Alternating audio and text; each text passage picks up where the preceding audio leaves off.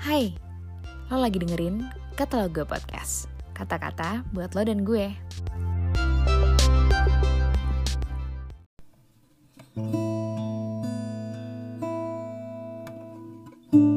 Selamat hari Minggu semuanya. Hari ini tanggal 24 Januari 2021, renungan harian kita berjudul Pikirkanlah Semua Yang Baik. Yuk kita buka Alkitab kita di Filipi 4 ayat 4-8.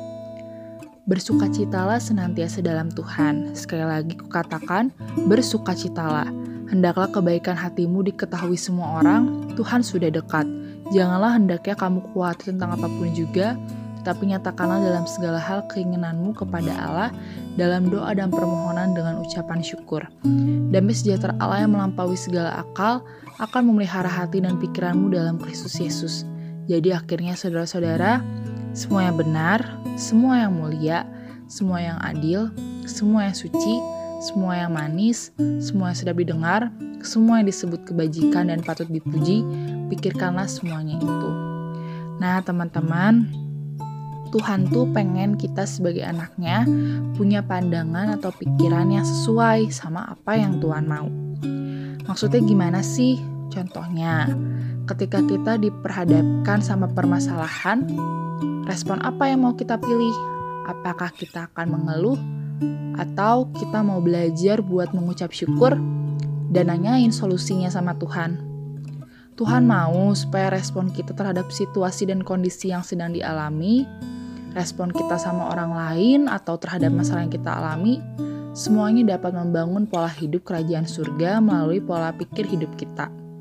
Nah, pikiran kita ini harus diisi nih dengan hal yang benar, mulia, adil, suci, manis dan enak didengar, semua yang disebut kebajikan dan patut dipuji. Hal-hal inilah yang akan ngebuat kita bisa hidup berkemenangan. Teman-teman, input yang baik bisa menghasilkan output yang baik. Maka dari itu, kita harus isi pikiran kita dengan firman Tuhan. Caranya, dengan baca, renungin firman Tuhan, atau ngafalin serta ngedeklarasiin firman Tuhan. Karena ketika firman Tuhan yang memenuhi pikiran kita itu kita ucapin dan lakuin, maka akan mempresentasikan firman Tuhan yang hidup. Selain itu juga, hidup kita akan penuh dengan sukacita dan ucapan syukur. Kita dapat mengasihi orang lain yang berbuat jahat sama kita, tidak mudah mengeluh dan ramah terhadap orang lain. Dengan demikian, sikap kita yang baik dapat dilihat oleh orang lain. Bahkan, dalam keadaan khawatir, kita jadi bisa berkemenangan dalam doa dan permohonan dan ucapan syukur, sehingga damai sejahtera Allah memenuhi hati dan pikiran kita. Jadi teman-teman semua, yuk mulai sekarang kita isi pikiran kita dengan hal-hal yang baik, yaitu dengan firman Tuhan, sehingga hidup kita penuh dengan damai sejahtera.